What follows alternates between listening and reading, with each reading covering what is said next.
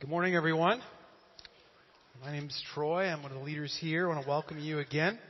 I want to start off with a statement this morning. The statement is this statement. Hurt people hurt people. I'm going to say that one again. Hurt people hurt people. Amen. And every one of us in this room has been hurt at some point by somebody else in our lives. And every one of us in this room has hurt somebody else in our lives as well. One of the things that I deal with very often in my role is conflict. I don't know if you've noticed or not, we're surrounded by it. Okay? There's conflict everywhere. Conflict in everything from a misinterpreted tone or a body language thing, all the way up to a full-blown military war, right? There's conflict all around us. And yet what I find interesting is that in spite of the fact that we are swimming in conflict, very often we don't know how to deal with it, what to do with conflict, how to approach conflict. And because it's around us, there's so many different presentations of here's how we should deal with conflict. This, about a couple of months ago, the American Management Association put out an article that describes 5 steps to conflict resolution. Here they are. This next slide. Number 1, define the source of the conflict. Number 2, look beyond the incident. Number 3, request solutions. Number 4, identify solutions both disputants can support. And number 5, agreement. And voila. Huh? I mean, if only it were that easy, right? Now, and I don't say that to make light of this. There's actually some good stuff in here. It's just that we just don't do that. And I'm not sure if even if we did all 5 of these things, this would be the answer. Kenneth Thomas and Ralph Kilman categorized 5 conflict resolution strategies that people use. They're on the next slide here. I'll show them to you. Hopefully you can see that. On the y-axis, you've got assertiveness. You've got unassertive on the bottom and assertive on the top. And you go x-axis. You've got cooperativeness, whether you're uncooperative or cooperative. And that produces on this graph 5 different strategies that you use when it comes to conflict. Everything from avoiding, bottom left, where you're unassertive and uncooperative, you're just withdrawing and walking away, to competing, where you walk in wanting to win, to accommodating in the bottom right here, where you just give the world away is the picture, right? You just say, here you go, whatever you want. You're not assertive at all, but you're overly cooperative. And you got compromising in the middle, where everyone wins, but nobody wins. And then you got collaborating, which is obviously the goal of the research that's been done here. Now, certainly there is some fruit that's done in the research that's put behind this. I'm pretty sure that when you engage in conflict, my guess is that you tend towards one of these 5 approaches, or these 5 strategies, if you would. There's probably a well-worn path in your life to one of these directions. So as you look at that, I wonder, you could place yourself. Where would you place yourself on this chart? This morning, 5 steps and 5 strategies. These are good things. They're not necessarily bad things, but that's not what I want to share with you. Okay? 5 tools. These are all not bad things. But when it comes to conflict, I think there's something that goes far sooner, far deeper when we engage in conflict than even these things. So here's what I want to do this morning. I want to point you to Jesus. Hopefully that's not a surprise. Okay, we try to do that every single time you're here. And I want to try to point you to Jesus. Here's why. Because I believe that Jesus can inform and impact something much deeper before we even come to a conflict that will impact how we approach conflict. Now we're going to look at this in a tiny, tiny letter called Philemon together. So grab a Bible and open with me to the letter of Philemon. It's maybe hard for you to find because it's 1 page. Little bitty letter, okay? It's between Titus and Hebrews, and I wrote the page up there. Make sure you open your Bibles up and follow along with me. We're going to be in 16 verses. I'd love to tell you what chapter it's in, but there's not a chapter. It's just verses 1 through 25. Rich, thick verses. We're going to go through the first 16. I also like to usually give you context before we start. I'm not going to do that. I want to read it with you first and then give you some context after we read it. I will tell you we're in the year about 60 A.D. when this was written. Okay? So I want to pray, and then we'll read this. Father, thank you that you've given us these words by the hand of Paul and Timothy. Lord, thank you that you can convict us through these words. You can feed us, encourage us, empower us by your Spirit. More than anything I say, Father, would these words ring true in our hearts in a way that we understand who you are more and engage in conflict in a new way. We pray this in Christ's name. And all God's people said, amen. So I've been having you stand recently for when I read Scripture. I think it's just out of, respect for the Word. It's something I was challenged with, and so I want to challenge you with it. Why don't we stand as you read God's Word? Not that you have to do it every time, but we're gonna do it. Here we go. Philemon, chapter 0, verse 1. Paul, a prisoner of Christ Jesus, and Timothy, our brother, to Philemon, our dear friend and fellow worker, to Apphia, our sister, to Archippus, our fellow soldier, and to the church that meets in your home. Grace to you and peace from God our Father and the Lord Jesus Christ. I always thank my God as I remember you in my prayers, because I hear about your faith in the Lord Jesus and your love for all the saints. I pray that you may be active in sharing your faith, so that you will have a full understanding of every good thing we have in Christ. Your love has given me great joy and encouragement, because you, brother, have refreshed the hearts of the saints. Therefore, although in Christ I could be bold and order you to do what you ought to do, yet I appeal to you on the basis of love. I then, as Paul, an old man and now also a prisoner of Christ Jesus, I appeal to you for my son Onesimus, who became my son while I was in chains. Formerly he was useless to you, but now he's become useful both to you and to me. I am sending him, who is my heart, my very heart, back to you. I would have liked to keep him with me so he could take your place in helping me while I'm in chains for the gospel. But I did not want to do anything without your consent, so that any favor you do will be spontaneous and not forced. Perhaps the reason he was separated from you for a little while was that you might have him back for good, no longer as a slave, but better than a slave, as a dear brother. He is very dear to me, but even dearer to you, both as a man and as a brother in the Lord. This is God's word. Amen. Go ahead and have a seat. So here's what happened. Give you a little bit of context. We've got Paul. I always say this because in case you're visiting and you're not sure who Paul is. Paul is a guy named St. Paul, the Apostle Paul. Kind of a big deal in the early church. Paul actually hated Christians at one point, wanted to see them killed. He met the resurrected Jesus, became a follower of Jesus, a missionary, wanted to tell everybody about Jesus, so much so that he eventually became imprisoned for his faith in Jesus. And so here he writes a letter from prison. Most scholars believe he's in Rome, some think Ephesus. But he's writing a letter from prison, and Timothy, a mentee of his, is helping him write it as well. And they're writing to a guy named Philemon, who lived in the city of Colossae. Paul had not been to Colossae, but he knew of Philemon. And he's writing to Philemon. Philemon, we understand, is a guy who had a home. He was a homeowner. And in that home, he had a gathering. Okay? Shameless plug, by the way, for the early church meeting in small groups. Okay? So we should be meeting in small groups. We see it here again. And so what happened here is there was a slave that he had. Philemon he had a slave. Okay, I'm just going to time out because you're going to go, wait a minute, Troy. So he's this guy, he's a Christian, he had a slave. What is going on there? Want to let you know this. Slavery that we understand in the American experience and slavery in the Greco-Roman world were two really different things. Slavery in the Greco-Roman world was what sometimes is called as a bond servant. You didn't have credit cards back then, so sometimes if you found yourself in debt, you would become basically a bond servant until that debt was worked off. It's one of the ways it could happen. It could be prisoner of war as well. There's different slaves. But slaves could be freed. Something called manumission, where you're actually freed by your owner after debt was paid off. These are things that are very different from our experience here with slavery in America. But so we had this issue where, Philemon had a slave named Onesimus, and something happened between those two. There was a conflict of some kind. We don't know what it is. I have no idea. Some scholars make it sound like maybe Onesimus, the slave, stole something from Philemon and then ran away. We don't know. We just know that Onesimus left before he was supposed to leave. And when he left, at some point, he went somewhere and came across a man named Paul. And when he met Paul, he also met somebody else, Jesus.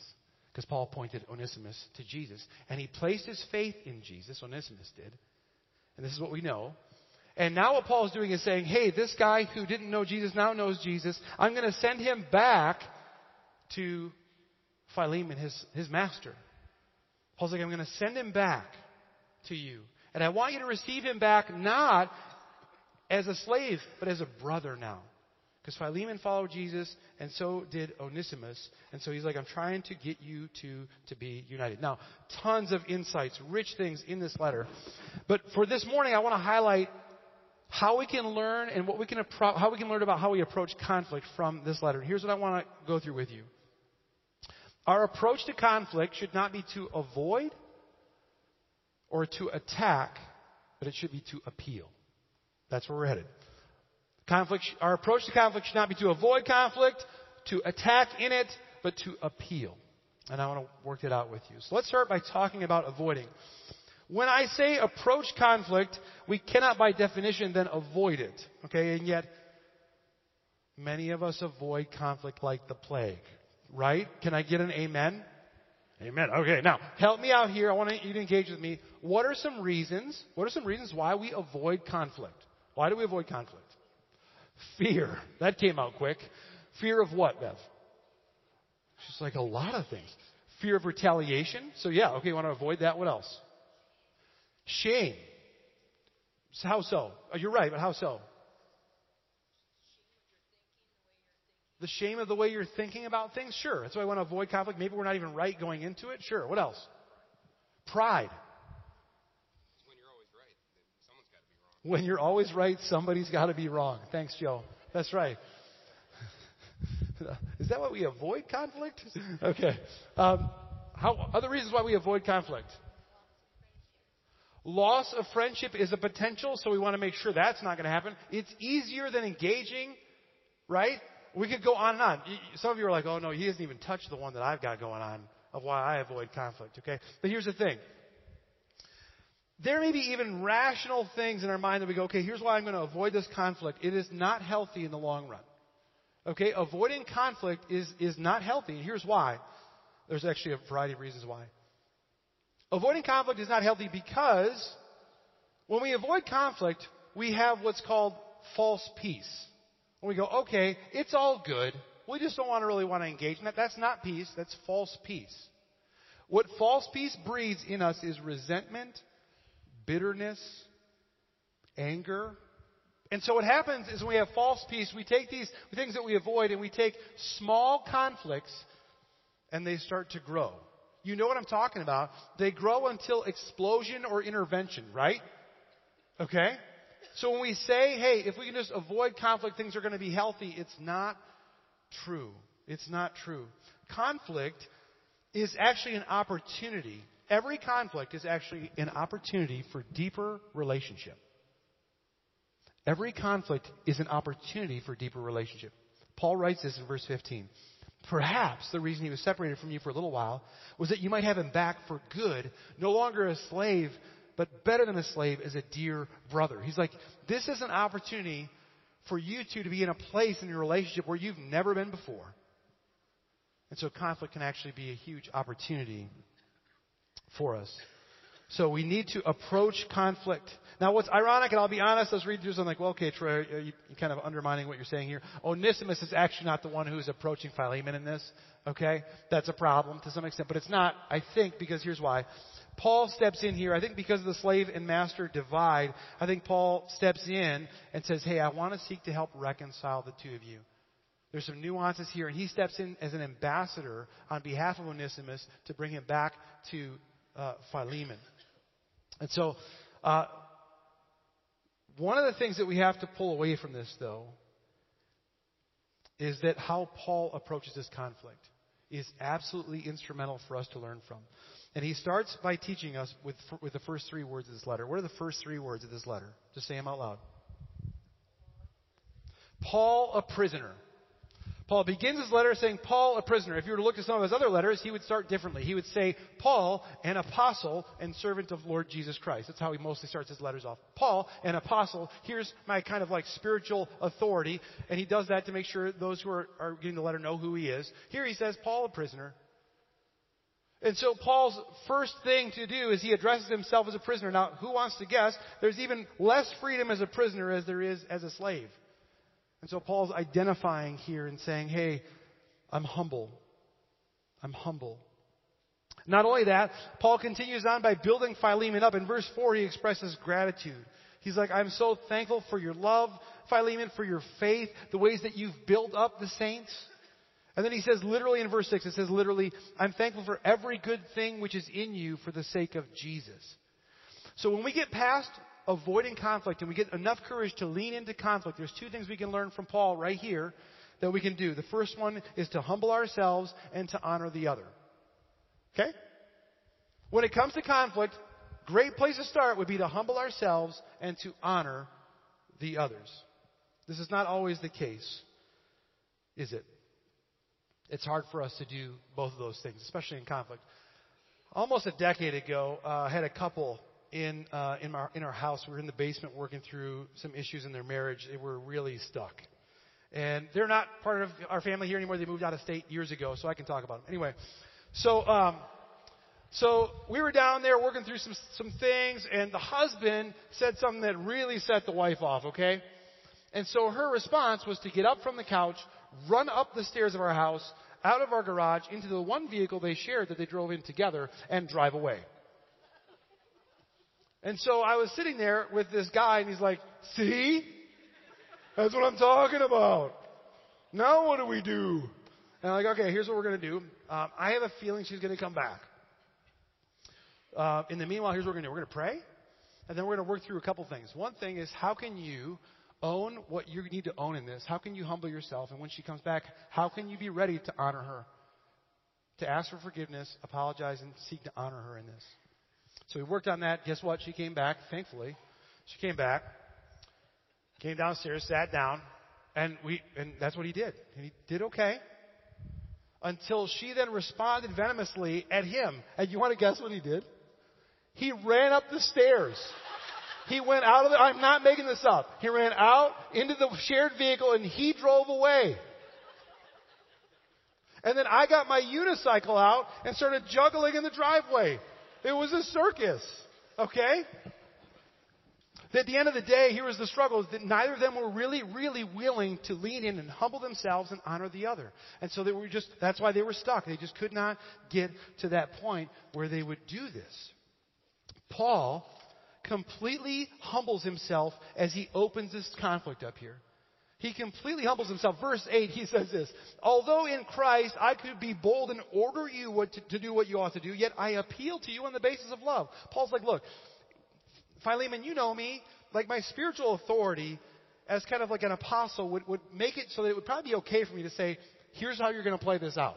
But I'm not going to do that. Instead, I'm going to appeal on the basis of love to you. He humbles himself. He humbles himself again. Verse 11, he admits, he says, hey, formerly Onesimus was useless to you. He's like saying, look, I'm just acknowledging. I'm not trying to defend Onesimus. I'm not trying to attack you. He's like, look, he was useless. And it's actually kind of a fun play on Greek words if you read this in the Greek, because Onesimus' name is useful. Like that's what it means. So he's like, I know he was useless. He was totally useless. The irony in it. He's like, but now he can be useful. But he humbles himself. And then he humbles himself in verse 14 again. He says, I don't want to do anything without your consent. Paul totally could have done something without his consent. But he says, basically, I don't want to force you anything. I want to appeal to you. Over and over, Paul approaches this by humbling himself and honoring Philemon. It's a great place to start. It is a great place to start. Now, it is not the only thing that needs to happen, though. Okay? It's not the only thing that needs to happen. Because when we engage in conflict, very quickly, we can still take that humility that we wanted to start with and it can turn on us like it did in that time in my house. Okay? It can turn very quickly. And our approach to conflict can very easily go from avoiding to attacking. Humility very quickly can turn into pride. Very quickly. And we got to be right because the other person's wrong. Joe, thanks for bringing that up. Very quickly, we can default towards our self-righteousness and how much of a better person we are than that other person. And this last incident is just example 100. Very quickly, we can resort to defensiveness in conflict. The walls go up to protect us, and then we start launching counterattacks over the wall, okay? And very quickly, we can become influenced by the hurt and pain that is inside of us that we don't even know affects the conflict that is in hand. Like I said this, hurt people hurt people. And I think one of the reasons we do that is because we don't even actually realize some of the hurt that we have. One of the images that has most recently struck me when it comes to conflict is this image of a kettle, an electric kettle. I happen to walk past it all the time. It's just right out here in the kitchenette. And so as I was walking past it, I was struck again recently by this, thinking about what this looks like and what is actually going on. Now, if you took room temperature water and put it in this kettle and asked it, and just flipped the switch and had it boil, I timed it would take 7.5 minutes to bring it to a boil. Okay? And then it kind of clicks off, and it's like rolling boil.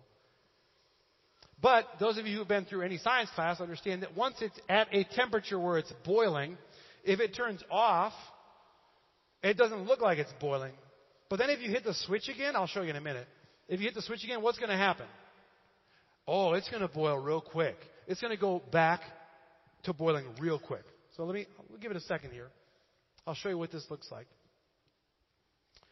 Sometimes our approach to conflict is to attack, and one of the reasons is because whether you realize it or not, you are walking around close to boiling in certain parts of your life.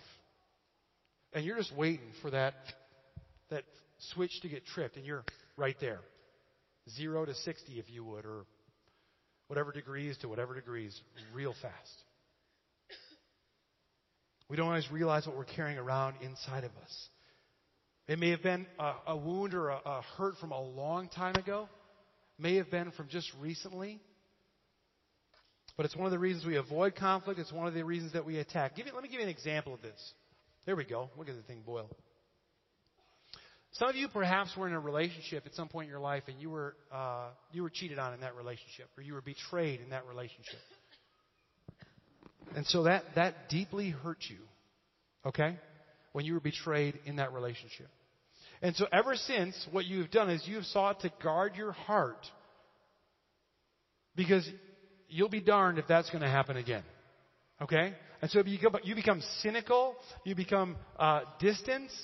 You put distance in relationships because you're like, that is not going to happen to me again.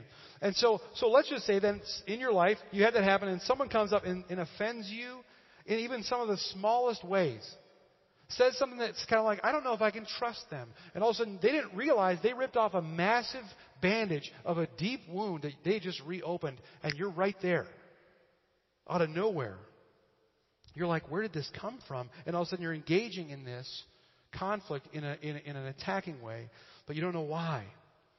Maybe it wasn't that. Maybe it was at some point in your life you were wounded because someone said something to you. Maybe you weren't athletic, and so someone made fun of you because you weren't athletic. Or maybe you were too skinny, and so someone made fun of you. Or maybe you were overweight, and someone made fun of you. Or maybe you weren't smart enough. Like, it comes from any direction. Like, no matter who you are, someone could always say, well, you're not this. And you begin to feel unworthy. There's this unworthiness that plays out. And it hurts. There's a wound deep inside of you that is unhealed. And then it comes out whenever there is conflict. And so now, we hit that switch again, and something happens, and that's just going to be rolling just real quick. Now, I'm going to give you a silly example of this. My wife, Stephanie, went through chemotherapy and radiation and cancer, and so because she recognized through that, she didn't know where that cancer came from, she was like, well, I need to change my diet. I need to give up certain foods. And she ate healthy before this, but now she eats like super healthy. And I got to tell you, the food she gives up, this food's awesome. It's like really good. I mean, it's like bacon. I mean, like all kinds of good food that you want to eat, that you probably do eat, okay? And so she gives up the food. But there's a part of me now that I have to sneak Halloween candy. Okay? just because I don't want to be like, okay, I'm sorry. Because it's not like she's wishing cancer on me, but she's just kind of like, hey, how come you get to eat that? I decided not to eat this. I want to be around. Thank you, honey, for wanting to be around. The other day we were driving the van, and she looked over, and she's like, are you kidding me? Some guy was slamming a 2-liter Mountain Dew, like, in the vehicle.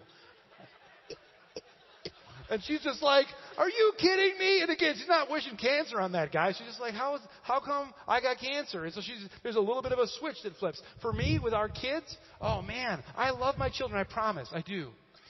But like, and so the switch flips when they whine. Because, they don't understand. They're clueless about how hard we work, how intentional we are to provide for them and to give them what they need and to love them well. They're just like, hey, whatever. And like, well, why don't we have more? And I'm just like, and then you're going to hear me. This is what happens. This right here. So quick. And then I start raising my voice. And I don't raise my voice. I probably never raised my voice with any of you in 14 years. And then I go home and all of a sudden I'm like, rah, rah, rah, rah. It's like, what is going on? Now, I probably missed a lot of the wounds that you face in the room. Okay, I can't cover them all.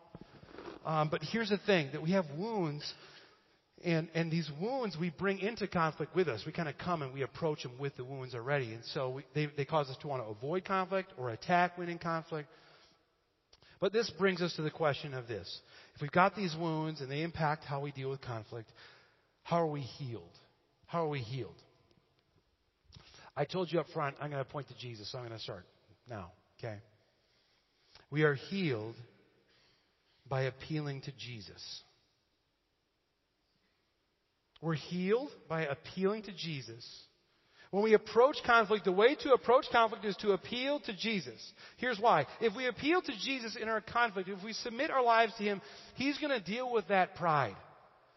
And He's going to start to heal the pride in us. You know how He's going to do that? He's going to continue to remind us that He, who being in very nature God, did not consider the equality with God to be grasped, but He humbled Himself and became obedient to death, even death on a cross. Jesus did that. If we appeal to Jesus in conflict, He's going to deal with our need to be right and our insecurities about not being right, because we're going to find our securities increasingly in Him and not in us being right. If we appeal to Jesus in our conflict, He will deal with our self-righteousness, because He'll remind us that we're not as awesome as we think. But He is, and He exchanged His righteousness for our unrighteousness. If we appeal to Jesus in conflict, He will increasingly deal with and heal our defensiveness, because He'll remind us that He is our defense, that He defends us before the Father, and He can certainly defend us before one another as well. If we appeal to Jesus in conflict, He will increasingly deal with and heal our cynicism and our mistrust and our insecurities about what people have said about us, because He will not fail us, and He has spoken our identity over us. And we can be secure in that. The way for us to approach conflict is to appeal to Jesus. Now, here's what's cool. When I think about Paul, Paul has appealed to Jesus. It happened on the road to Damascus. His life was changed. And Paul let Jesus deal with him and heal him. And as a result, Paul could then go to Onesimus and say, Onesimus, I got to point you to Jesus. And so Onesimus, who was a slave, he appealed to Jesus, and he let Jesus deal with him, and then he let Jesus heal him. And now Paul's going back to Philemon and say, hey, you two guys come together. I appeal to you. Come back together. I mentioned it twice before, but I want to come back to it. Actually, I skipped a part. Nathan, I'm sorry. Paul uses this word appeal. He doesn't just use it here in this word. He uses it also in Philippians 4. There was another fight that was happening that happened once between two sisters in Christ. Here it is. I plead with or appeal to Euodia, and I plead with Syntyche, or I appeal to agree with each other in the Lord. Yes, I ask you, loyal yokefellow, help these women who have contended at my side in the cause of the gospel. They were having a rift, and Paul's like, I use this word appeal. He's like, I appeal. Now, the Greek word for appeal here is parakaleo. Parakaleo. It's two words coming together. The first word is para, which means to the side of, and kaleo means to call. So if you put these words together, literally it's saying to call to the side of. To call to the side of. And Paul's saying, He's gone to Onesimus and says, I'm going to call you, appeal to you on behalf of who Jesus is, come to know him. He came to the side of him. He was called to come to the side of him. And now he's saying, I'm going to come to call the side of you and have Philemon. I'm going to write to him and say, hey, I call you to come to the side of Onesimus, to come to the side of. Why? Because that's what Jesus did to us in the incarnation. God the Father sent Jesus Christ to come. He was called to the side of us, to reconcile us to the Father and reconcile us to one another. The way for us to approach conflict, family, is to appeal to Jesus. Because when we appeal to Jesus, he's going to deal with us graciously, and then he's going to heal us. He's going to heal us and grow us. And I want to say this. A lot of the times when Jesus does deal with us and heal with us is in the midst of conflict. It's in the midst of conflict that Jesus is saying, I'm going to grow you in this. I'm going to heal you in this. I'm going to deal with you in this. You're going to feel my grace and mercy and love in new ways in the midst of conflict. So if we avoid conflict, we are avoiding the opportunity for Jesus to deal with us and heal us. Last April, I was driving over to the high school to one of our kids' spring concerts. Pull up the high school, let Stephanie and the kids all out so they can go get the seats or whatever, and drive out to a park spot, park the van, and picked up my phone to check it. I saw a text message. And it had come from a friend of mine in town here. He's not part of Kettlebrook, but he's a friend of mine. And the text message had a picture of a Facebook post.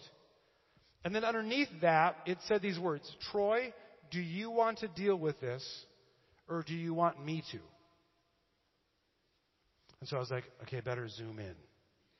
I better see what this Facebook post is. And so this Facebook post, I started to read it, and I started to tear up in my eyes. Started to cry a little bit in the van. And the reason why was because it was a post that was made by a dear brother in Christ here who's part of our Kettlebrook family. He's been here as long as I have, who I love dearly, but who had, there was something that happened that day that he had responded to in a way that was unlike him and unlike Christ. See, on that day, there was 5 young boys that were driving a car to soccer practice. They were brothers, all 5 of them. And the oldest brother was driving, and for whatever reason, went off the road down Menominee Falls area. His next oldest brother was ejected from the car and killed. One of his other brothers was wounded in critical condition.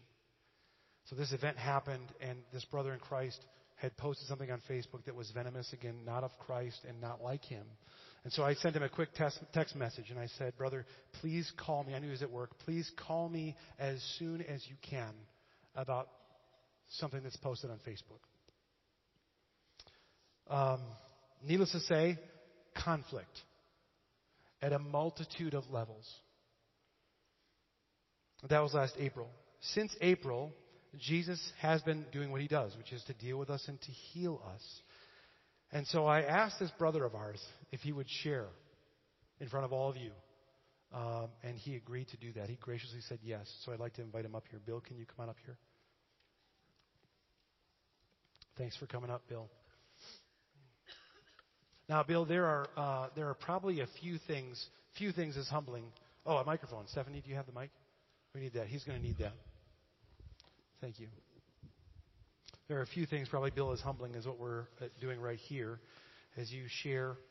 But one of the things we talked about is the fact that as we grow in Christ, the entire body can grow up in the fullest maturity of Christ. And so how do we leverage those things for his glory? Now, I pray, Bill, that ever since that first text that I have been called to the side of you in this. And we're not going to go into the words specifically that were posted. But this morning, I just talked about kind of some of the stuff that we bring to conflict with us. Hurts, pains that are in us, insecurities. Help us to empathize with you a little bit by sharing some of the things that were in your heart that day. And I just want to say this, too. Jesus had this thing one time where these people were going to stone this woman. Okay? Some of you might be like, I can't believe this guy, what he's doing up here, what he said. It's okay. Ye who is without sin, please first throw that first stone, okay? I just want to say that. So, Bill, I love that story, by the way. You love that? Yeah, it's a great story of grace and mercy. So, share with us, Bill. What was on your heart and mind? There are a lot of people out here. Well, this isn't a fun thing for me to do, but I agreed to do it, and you did not twist my arm. No, I didn't. Thank you. Just to be clear on that. And if I was sitting out in the congregation looking back at me right now, I'd have some probably frustrated or disappointing feelings towards me. So I understand that. But to your question, one thing that was not at work in my heart was to give the fruit of the Holy Spirit at the time. And anger was the predominant emotion. I won't go into all the specifics of that, but I could give a lot of excuses for why I did what I did and what I said. But the truth is I was just unmerciful and selfish and just wanting to vent. And I did it in a very public way. And the Lord's still working on my heart in regards to the roots of all this, and that's something you and I have been working through in the last several months. The fruit in a person's life is based on where those roots go. And sometimes they go in places that we don't realize they're going, and or even recognize where they started. But they usually come from seeds that that were planted by someone else or ourselves, whatever. And then they start to define our life, and they start to speak into our life, and then we start to believe them. So self-talk is very important too. I've heard it said that the subconscious does not have a sense of humor. I've heard that from my wife, as a matter of fact. And as you say things, declare things over yourself, you start to become what you declare over yourself in many respects. And really what we should be doing is declaring the truth of who we are in Christ, specifically the gospel. I know that's one thing you said. I want you to preach the gospel over yourself, or declare the gospel over yourself, to remember who you are and remember, what Christ has done for you. And that's all part of the renewing of the mind thing. Yeah. I know, Bill, from my perspective, we've known each other for 14 years, but the last 6 months has actually been as close as ever as I've felt to you in spending some of that time working through some of these things together. What was encouraging to me was that Bill couldn't respond to me right away because he was at work, and so he sent me a text message back that allowed me to go into the concert going, okay, God's got this, and this is going to be okay. His text message said, Troy, my infamous post on Facebook was made out of ignorance and stupidity. So he's starting with humility. His first response back is humility. If you feel there's a need for me to apologize to somebody and ask for forgiveness directly, please let me know who that is. I was under the impression this young man was driving recklessly. I was angry about the assumption he endangered and injured his siblings in doing so. Whether that is the case or not, comments were completely out of line. I take full responsibility for what I said, and I'm sorry. Okay, that is an approach of humility in the midst of everything. So, Bill, I was grateful for that. As I just said earlier, you were letting Jesus in the Spirit deal with you after having done that. Now, ever since then, you've been letting Jesus try to work and deal with some of those things. We've been looking at the root of some of those things. What has that been like for you as we process through some of those things as well? Well, I have to admit that getting busted was part of my motivation for dealing with them. But whatever it takes. Holy Spirit was convicting me very early on, right after I put those comments out there. In fact, before I even got the message from you. So that all came together all at once. But I appreciate the time that we've spent together to try to process through some of these things. Yeah. And we all have that. These are the things that we flip that switch and they boil us. Okay? We all have that in our lives. Now, Bill, you were letting Jesus deal with you. You were also thereafter. You've been proactively seeking restoration and reconciliation in as many as possible of those people who may have been hurt by that or offended or whatever. Tell us, what did that look like for you? Well, it wasn't a fun process, but at least to get started in it. Sure. And I'm sure there's still people out there that probably knew about this, and probably a lot of people out here that didn't know about this. So I could have kept it to myself. Would have been a lot easier. But I did seek out the different individuals that I knew of that I offended, including this mutual friend of ours who I love dearly as well. And I went through the process of seeking them out and specifically asking for forgiveness and expressing the fact that I was sorry.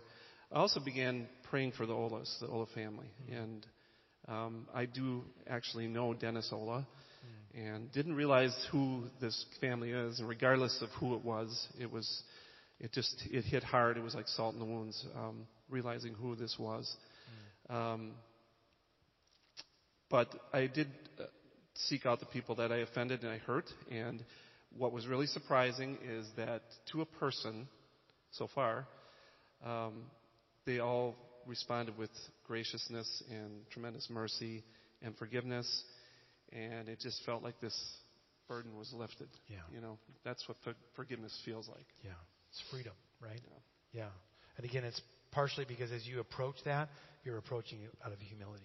So we're grateful for that. Bill, anything else that you'd share with us, having gone through this in kind of a public sense? And what else? Yeah. Be careful what you say. And There's where a you're scripture sitting about and how that. you... Yeah, there's a lot of scripture about that. Yep. But be careful who you lash out at, lashing out in general. People need mercy and compassion. They don't need accusation and condemnation. C.S. Lewis said, to be Christian means to forgive the inexcusable in others because God has forgiven the inexcusable in you. And I just saw that the other day on Facebook. So, but it struck me, and I'm like, I got to share that because I thought it was really good. And in Micah 6:8, God wants us to act justly, to love mercy, and to walk humbly before Him. And showing mercy can be hard at times, especially with difficult relationships, but we all have them. But I recognize that God has been merciful to me and kind to me in many ways. So, and I just pray that I will continue to be cognizant of that. Yeah.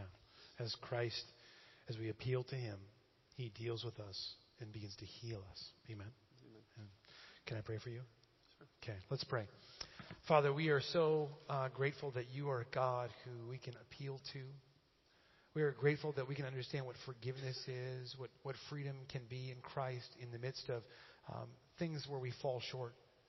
And Father, the things that Bill shared this morning are things that everyone in this room, I know, we are all guilty of things like this. We all have thoughts that we have not let be taken captive to your Son, Jesus. We all have these things in us. And so I pray, Father, that this would be a way for us to point and appeal to your Son, Jesus, that He would then deal with us, and He would begin to heal us, Father. Use every opportunity for conflict, Father, to draw us nearer to one another. It's because Satan wants to use conflict to divide us. But we stand against him, we stand against that concept, that instead we can take conflict and we can leverage it for the sake of your glory and your kingdom. We pray it be the case in this specific instance and in hundreds of instances in this room for your glory. We pray this all in Christ's name. Amen. Amen. Thank you, Bill. Thanks for sharing.